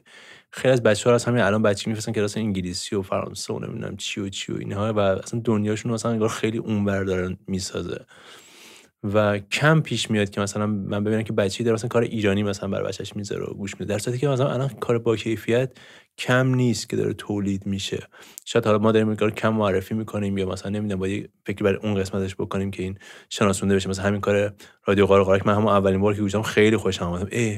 من چه تا حالا گوش ندادم مثلا و هم اولش گفتم برای هر کی دوست و آشنا اینا بود فرستادم این کار رو مثلا یه کتاب فروشی میرفتم، بعد برای مثلا برادرزاده خانمم مثلا دنبال اون کتاب مثلا بهم پیشنهاد بده، بعد هر چی که کتاب پیشنهاد میداد خارجی بود و نمیخوام بگم که خارجی نباید خوندن، نه من خودم میخونم و خیلی استفاده میکنم و خیلیشون خوبن، اما چون خب یه کار ایرانی مثلا چی پیشنهاد میدی؟ گفت کار ایرانی با کیفیت نداریم. و هم سوالم که واقعا نداریم یا مثلا نمیشناسیم مثلا. و به نظر خودم یعنی بعضی اینکه رفتم خودم دقت کردم مثلا ورق میزنم، حتی خودم نمونه اونجا داشتم، یکی دونه نمونهش گفتم آقا اینا مثلا، و اون نمیشناخت کسی که داشت کتاب پیشنهاد میداد و یه حسی انگار که مثلا اون که خارجیه مثلا خیلی بس کار خوب و خفنیه و اون که ایرانیه نه مثلا اون که هیچی سرش نمیشه و اینها تا سمجی نمیشه. و ممنون از اینکه پیشنهاد ایرانی خیلی قشنگی دادین. خواهش میکنم. البته یه کمی واقعا یعنی یه کمی این طبقه بندی کردنشون رو در دسترس گذاشتن اینها هم یه مقداری ضعیف هست. یعنی اون خارجی ها رو که میگین خیلی وارد هر کتاب فروشی که میشن تو انقلاب رابری وارد هر کدوم بشی طبقه بندی قشنگ همشون با طرح جلدای قشنگ و رنگارنگ و جذاب وجود داره. ولی ما مثلا از این از یکی از داستانهای فردوس وزیری خوشمون اومد، علاقه‌مند شدیم که بیشتر داستاناشو پیدا کنیم. اول که دیدیم یه سری داستان پراکنده است که حالا آقای ناصر یوسفی توی کتابی جمعشون کرده، توی دوره‌ای کتاب هم مثلا یکی دو بار چاپ شده ولی دیگه چاپ نشد. یعنی هر کاری کردیم و کتاب رو پیدا نکردیم. تا آخر فقط مثلا نسخه الکترونیکیش تو تاقچه بود که بتونیم اونجا ببینیم. یه مقداری تو توضیحش هم انگار دقیقاً هم قسمت میگه ما کم معرفیش تا توضیحش یه جاهای انگار اینا یه جایی این زنجیره داره کامل کار نمیکنه، یعنی کار با کیفیت داره تولید میشه ولی دست مخاطبش انگار نمیرسه. حالا جاهای دیگه این زنجیره انگار وصل نیست. دقیقاً. آره خب بریم سراغ سومی. موافقین؟ این کلمات از دهان پسر 9 ساله‌ام اسکات در دفتر مدیر یک مدرسه ابتدایی دولتی بیرون آمد. این کلمات فقط خطاب به من نبود، خطاب به همه ما 7 انسان بالغ و آراسته‌ای بود که در برابرش ایستاده بودیم، یعنی مدیر، 2 نفر از معلمان اسکات، مشاور مدرسه، روانشناس کودک شاغل در مدرسه، مادر اسکات و من. ما آنجا جمع شده بودیم تا با یک موضع واحد به اسکات بگوییم که بدون اما و اگر باید در مدرسه حاضر شود و هر کاری را که معلم‌ها از او می‌خواهند انجام بدهد. هر کدام از ما خیلی جدی حرف خودش را زد و بعد اسکات که مستقیم به همه ما نگاه می‌کرد کلماتی گفت که در جا مرا ساکت کرد. بروید به جهنم. بیدرنگ اشک از چشمم جاری شد. در آن لحظه مطمئن بودم که باید طرف اسکات باشم، نه علیهش. در حالی که اشک می‌ریختم به همسرم نگاه کردم و متوجه شدم که او هم دارد گریه می‌کند. از اشک‌هایش پیدا بود که او هم دقیقاً همان فکر و احساس من را دارد. در آن لحظه ما هر دو مطمئن بودیم که باید کاری را که اسکات از مدت‌ها پیش از ما تقاضا کرده بود انجام بدهیم. یعنی او را نه تنها از آن مدرسه که از هر چیزی که شبیه آن مدرسه بود دور کنیم. مدرسه برای اسکات زندان بود و او خطایی مرتکب نشده بود که سزاوار زندان باشد. حرفهای پسرم در دفتر مدیر مسیر زندگی حرفه‌ای و شخصی من را نیز تغییر داد. من استاد روانشناسی زیستی بودم. آن روز در دفتر مدیر یک سری اتفاقات رفته تمرکز تحقیقاتی من را تغییر دادند. شروع کردم به مطالعه آموزش از منظر زیست شناسی. این تحقیقات باعث شد بفهمم چگونه محرک‌های قدرتمند کودکان به بازی و اکتشاف آنها را برای یادگیری نه تنها در فرهنگ‌های شکارگر خوراکجو بلکه در فرهنگ کنونی ما نیز مجهز کرده‌اند.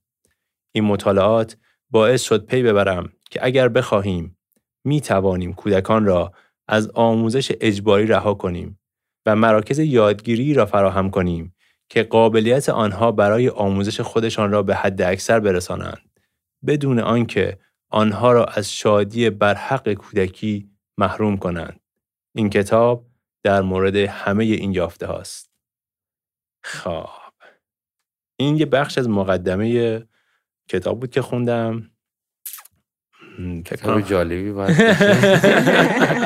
حتما به ما هم بگید چیه که ما هم بخونیم. اسمش هست یادگیری آزاد. چگونه با آزاد گذاشتن غریزه بازی کودکان ما شادمانتر و خودبسنده‌تر و یادگیرندگان بهتری در همه عمر میشوند. پیتر گری، ترجمه مهدی غلامی، نشر نوین رو منتشر کرده.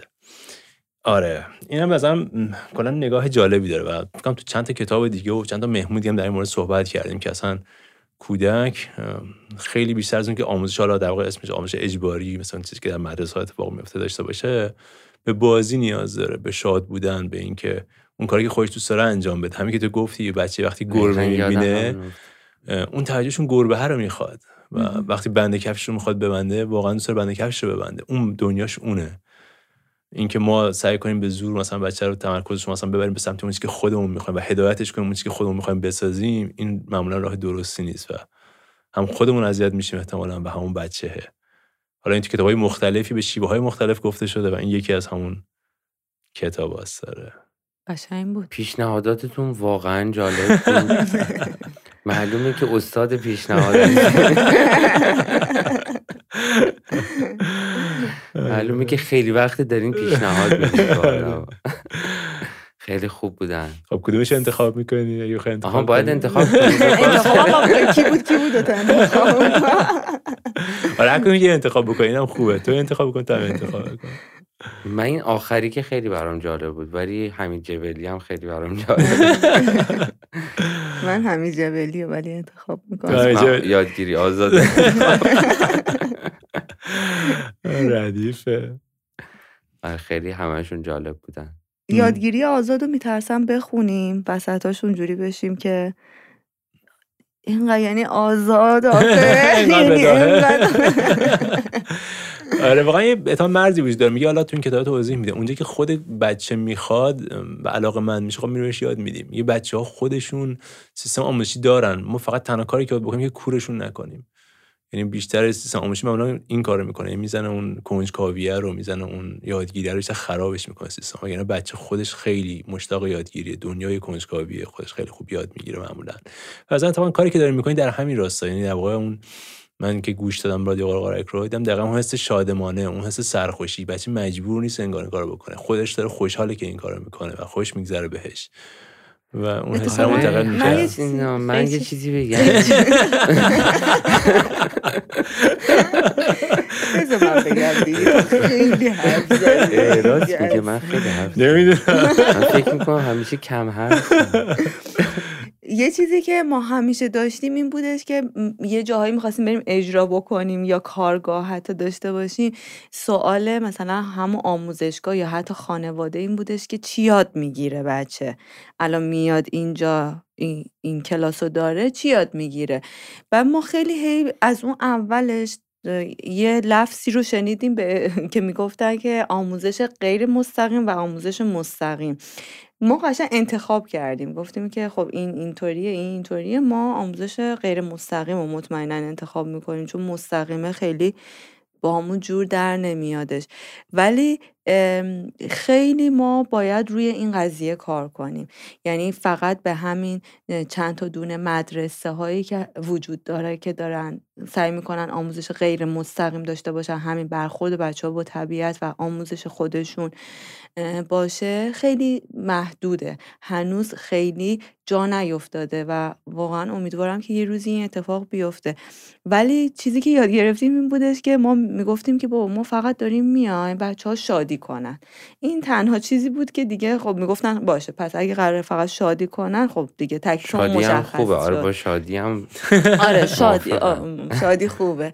و اینکه ما یاد گرفتیم دیگه اینجوری بگیم بهشون دیگه، یعنی اتفاق میفته، یعنی خیلی وقتا اونجا بچه‌ها میان بالاخره انقدر چیز دارن میبینن، ساز میبینن، نمیدونم میان دست میزنن، این کارو میکنن اون کارو میکنن، انقدر چیزایی میبینن که آدم نمیتونه، یعنی نمیاد که آدم بگه که خب داره اینو یاد میگیره اینو داره یاد میگیره طبقه بندیش بکنیم، یا اینکه به زور بخوایم بگیم نه تو قراره اینو یاد بگیری، این شعر رو باید یاد بگیری بعد بری. یه ذره این اتفاق برای ما سخته و اینجوری شدش که انتخابمون این بودش که خب آموزش غیر مستقیم داشته باشیم توی کلاس واسه بچه‌ها. خب حالا تو ولی قضیه‌ای که ما از همون روز اولی که کار با هم شروع کردیم، از همون 7-8 سال پیش، تو فضاهای مختلف این چالشه واسه آدما وجود داره. فکر میکنم تو آدم بزرگام همون قضیه آزادی و مرزهای آزادی همیشه یه چیزای نامفهومی انگار هنوز برای آدما که چقدر میتونیم آزاد باشیم، کجا آزادیمون مثلا باعث میشه که بقیه ناراحت بشن، یه حرفای این شکلی. خیلی خوبه که بچه‌ها توی فضاهای آزاد باشن، فقط تجربه های خودشونو کنن، برن به سمت اینکه علاقه‌مندی های خودشونو پیدا کنن، ولی نه اینکه توش بدی باشه، کاملا خوبه. اما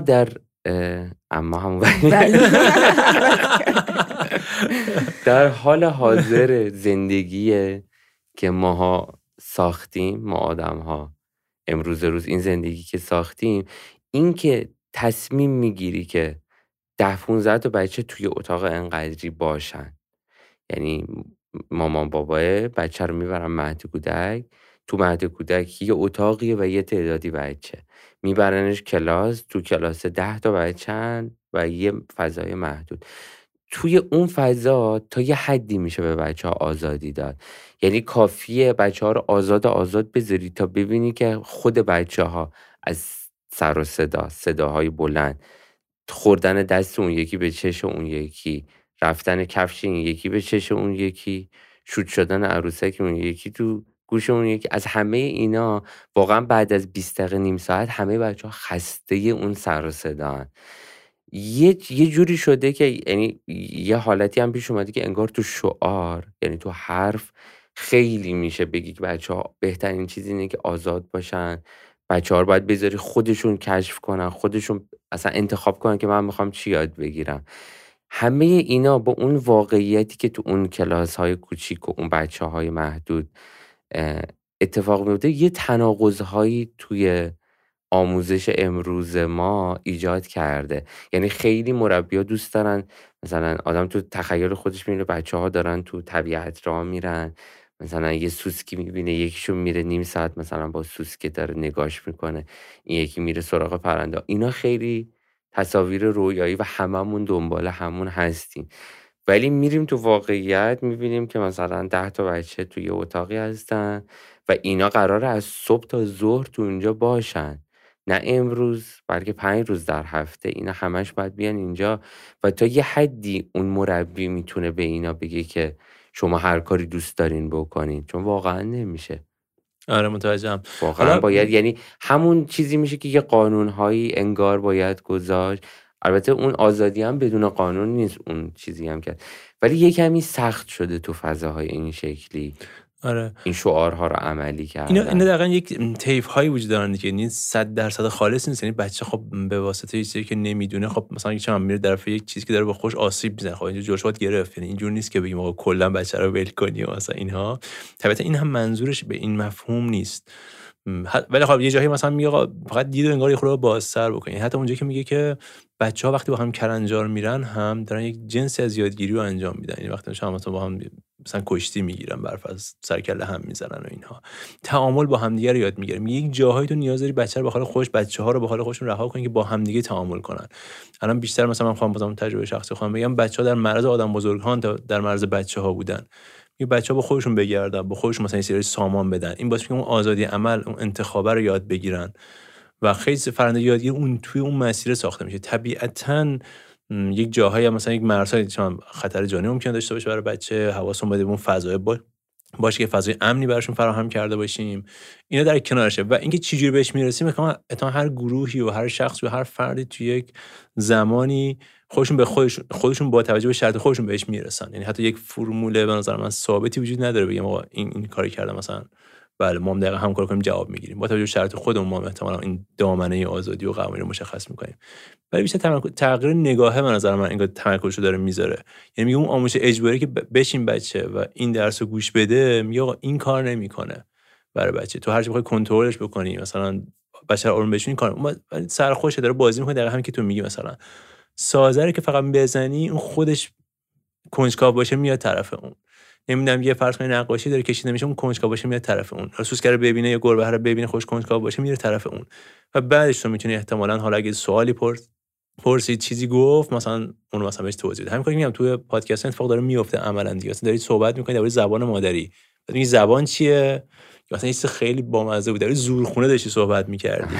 خب بعد بچه‌ها میگن زور چیه و جالبیش این بود که خب در بستر زورخونه مثلا تفکر آدم بزرگسال چه سمتی میره. بعد اونجا بچه داشت میگفت زور اون حرفیه که یکی به تو میزنه و میخواد تو رو کنترل کنه. اصلا خیلی برام جالب بود، شگفت انگیز بود واقعا. بچه چند تا مثال میزنه، مثلا میگه پاشو حتما این کارو بکن. اون داره زور اونو داره میبینه، اون شکلی داره زور رو میبینه. آره. خب بس خلاصه یه دونه کتاب یادگیری آزاد برای تو، یه کتاب حمید جبلی هم برای ردیفه. کتاب حمید جبلی رو قرض یادگیری آزاد قرض. به عنوان آخرین سوال، اگه بخوایم فلسفه و نوع نگاهتون به زندگی رو تو یک بیت شعر یا یک جمله خلاصه کنیم اون چیه؟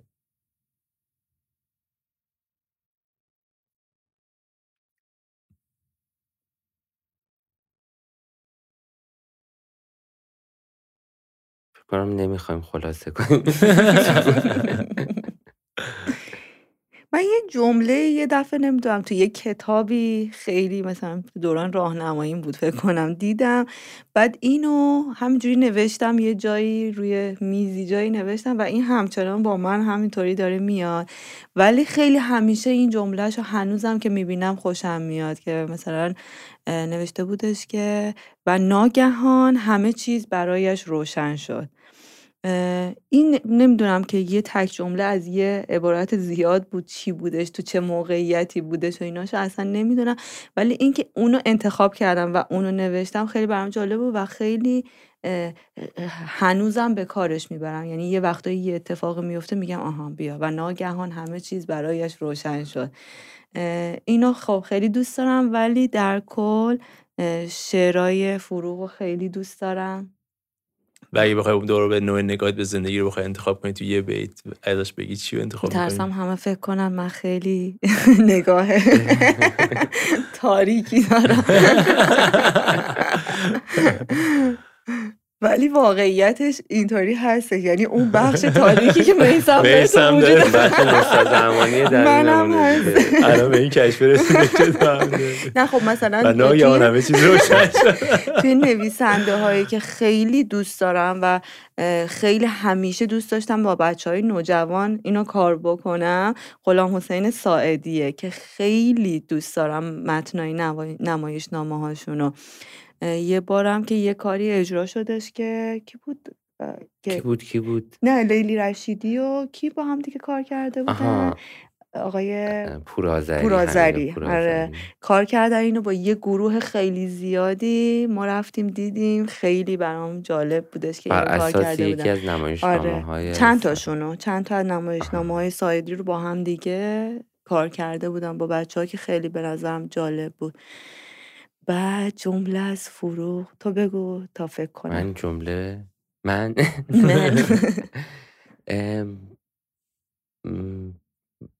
خیلی سخته برام اگه بخوام صادقانه بگم. اصلا این فلسفه زندگی اسمش میاد خیلی باهاش ارتباط برقرار نمی‌کنم اگه راستشو بخوام. یعنی کلاً از این عبارت خیلی استفاده نمی‌کنم خودم که فلسفه زندگی یا نوع نگاهم تو زندگی چیه. خیلی برای خودم تحلیل نمی‌کنم، خیلی هم برای خودم به کلمه نمیاد. و اینکه اتفاقا تو کار کودک همه چیزو رفت میدم به کار اتفاقا تو کار کودک همین فلسفه زندگی و این نگاه هم از همون کار همش گرفته میشه. اینا که گفتین خیلی من گشتم ببینم توی یه شعر کودک، توی مثلا یه ترانه کودکانه آیا میشه اینا پیدا کرد. یه جستجوی این شکلی داشتم ببینم مثلا یه روز یه آقا خرگوشه که نمیشه. یه داشتم مرور میکردم آیا همچین چیزی که نوع نگاه به زندگی یا فلسفه زندگی تو شعرهای کودک پیدا شه. مثلا شاید دیگه برسی به خوشحال و شاد و خندانم، قدر دنیا رو میدانم. شعر محمود کیانوش که همون ترانه معروف. خیلی باش ارتباط برقرار میکنم، ولی شعرهایی هست که بخوام به زور به عنوان فلسفه زندگی خودم به خودم غالب کنم. یکیشو بگو. آره به زور بگو ببینم. مثلا از رباعی‌های خیام، یعنی خیلی برای خودم سعی میکنم که وارد فلسفه زندگیم بشه و یعنی مثلا از دی که گذشت هیچ از او یاد مکن، فردا که نیامده است فریاد مکن، بر نامده او گذشته بنیاد مکن، حالی خوش باش و عمر برباد مکن. خیلی دوست دارم فلسفه زندگیم باشه، ولی نمیتونم بگم که هست. یعنی اینجوری نمیبینم که فلسفه زندگی یا نوع نگرش من چیه، ولی شعرهای این شکلی هستن یا جمله‌های این شکلی هستن که خیلی دوست دارم به کار بگیرمشون. یعنی نوع نگاهم رو مطابق با این شعرها به یه سمت و سویی ببرم. قشنگ. همون در لحظه بودن خیلی خوب داره دیگه. همون وضعیتی که گفتی کودک هم توش هست، خیلی در لحظه است. تو چی بود چیزی یادت اومد؟ گفت خیام یه چیزی افتادم که منم خیلی دوست داشتم همیشه و دارم خیامو و خیلی رباعیاشو میخوندم و یه دورایی هم حفظ میکردم.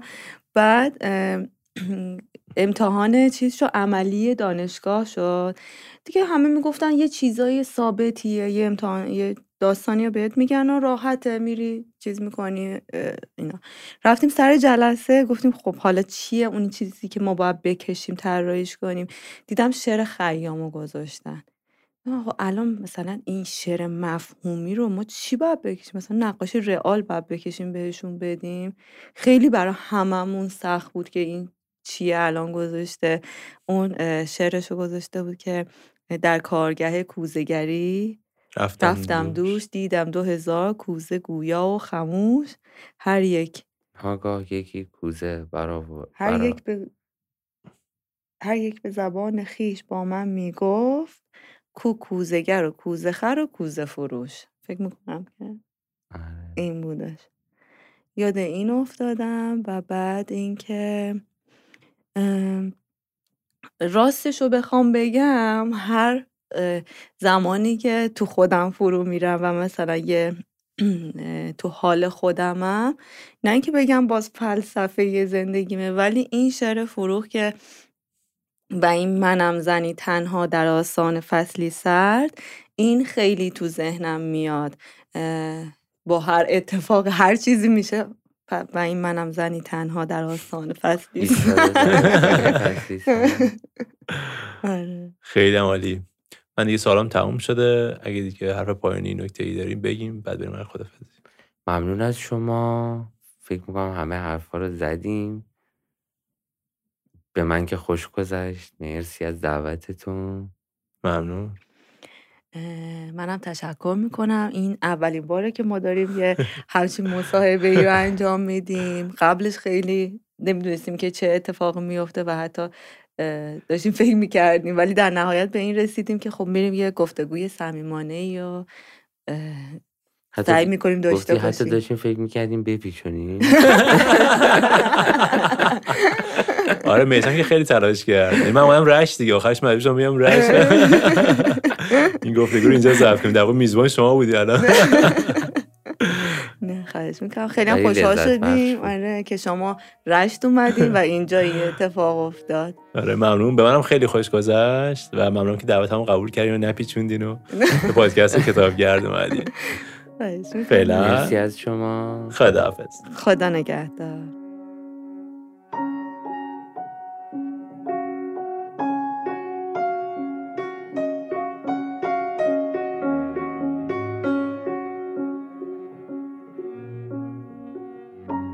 صدای حمید جبلی رو میشنوید که گویندگی عروسک کلاه قرمزی رو اجرا میکنه توی فیلم کلاه قرمزی و پسرخاله به کارگردانی ایرج طهماسب.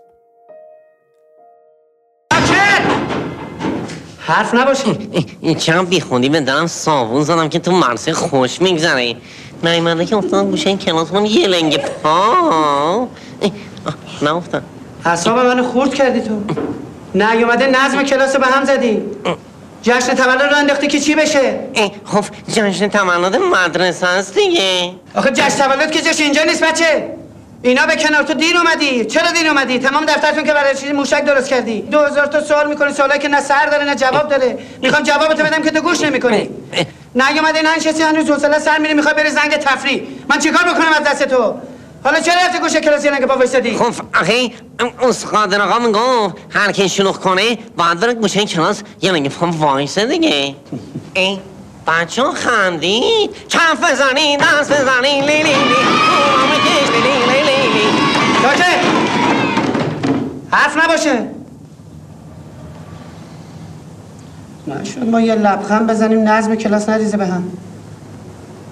شما تشریف ببریم پیش آقای مدیر، ایشون تکلیف شما رو روشن میکنه. بفرمایید بریم. بفرمایید. نرفته پرونده زیر بغلم از مدرسه اومدم که آخ اینم اومد تو محل باش رو در وایسی هم داره. الان آبرو میره. حتما میپرسیم پرونده مدرسه چیه زیر بغلت. حالا میخوای گوشه کنایه بزنی زخم زبون که از مدرسه بیرونت کرده. میگم حالا بی خودی شرط ننداز پایین یعنی قهرم بری. پرونده دادن دستم. میگم برو آقا ولی رو بیار. تو که میدونی آخه آقا ولی از وقتی ماسفندش تعطیل کرده دیگه اعصاب کشی کردن رفتن دیگه. از کجا بیارمش حالا؟ بی خدافظی رفت. اسم تمام کتاب‌ها، چیزهای پیشنهادی، آدرس اینستاگرام رادیو قرقرک و اطلاعات مفید دیگر رو میتونید تو قسمت توضیحات پیدا کنید. ممنونم از همه دوستانی که از ما به شیوه‌های مختلف حمایت می‌کنند. چه با معرفی پادکست به دیگران، چه با حمایت‌های مالی یا خرید بازی گفت و شنود. این حمایت‌ها برای ما خیلی ارزشمنده و کمک می‌کنه بتونیم به راهمون ادامه بدیم. اگه دوست دارید از پادکست کتابگرد حمایت مالی کنید، میتونید به صفحه کتابگرد توی سایت حامی باش برید و اونجا هر مبلغی که دلتون خواست حمایت کنید. برای ایرانی‌های خارج از کشور هم امکان پرداخت ارزی وجود داره و هم میتونید با تهیه بازی گفت و شنود از ما حمایت کنید. گفت و شنود محصولیه که خودمون به شکل مستقل تولیدش کردیم. به این امید که بتونه کمک کنه تو جمع‌ها و دور همی‌ها از خودمون و دنیامون راحت‌تر حرف بزنیم. رابطه هامون رو عمیق‌تر کنیم و از معاشرت با هم بیشتر لذت ببریم. آدرس سایت حامی باش و راه تهیه آنلاین گفت و شنود رو هم میذارم توی قسمت توضیحات. برای بخش پایانی آهنگ رشت رو انتخاب کردم با صدای بهرام کریمی و آهنگسازی رضا سعیدی. مثل همیشه منتظر پیام هاتون هستم. ممنون از نشر فیل، حامی این قسمت از کتابگرد و ممنون از همه شما که تا این لحظه با ما بودید. مراقب خودتون باشید. دمتون گرم و سرتون خوش.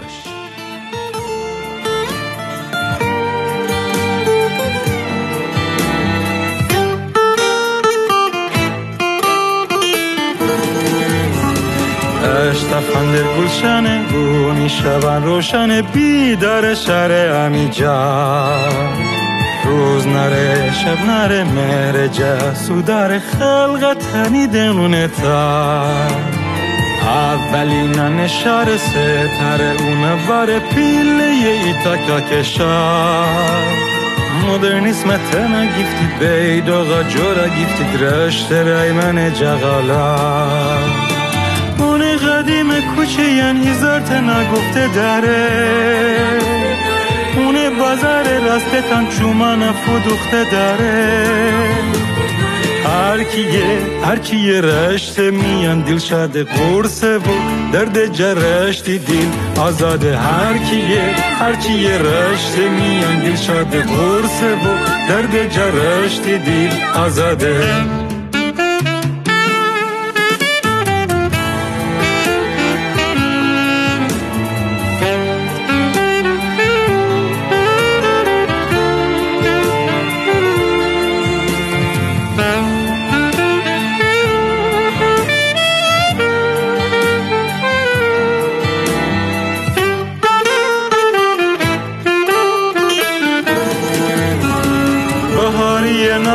خزان دشت جان دشتی روان ای ترشته ای تجهر کس یفتاب داره شورمی مطب داره بارش شرمی جان بوری قدیم کوچه یعنی زرت نگفته داره خونه بازار رستتان چومان فودوخته داره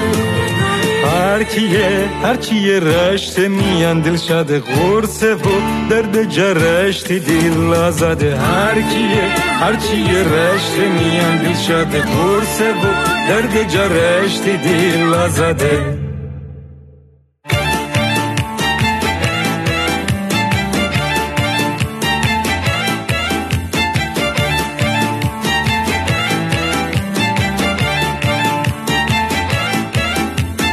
گیلن پیل دیل پور پیل گیل رشتگم همین اشتما جنگ میان جنگند شادی زمت پرخنده گل از اون جیران دارای ارسوفو و سکندر نجبو بست گیلن گیفتن و تالان مغول نجبو بست تیمور ارسوفو بست کوتای بیگانه دستان هرچیه رشته میان دل شده قرصه و درد جرشتی دل آزاده هرچیه رشته میان دل شده قرصه و درد جرشتی دل آزاده هرچیه رشته میان دل شده قرصه و درد جرشتی دل آزاده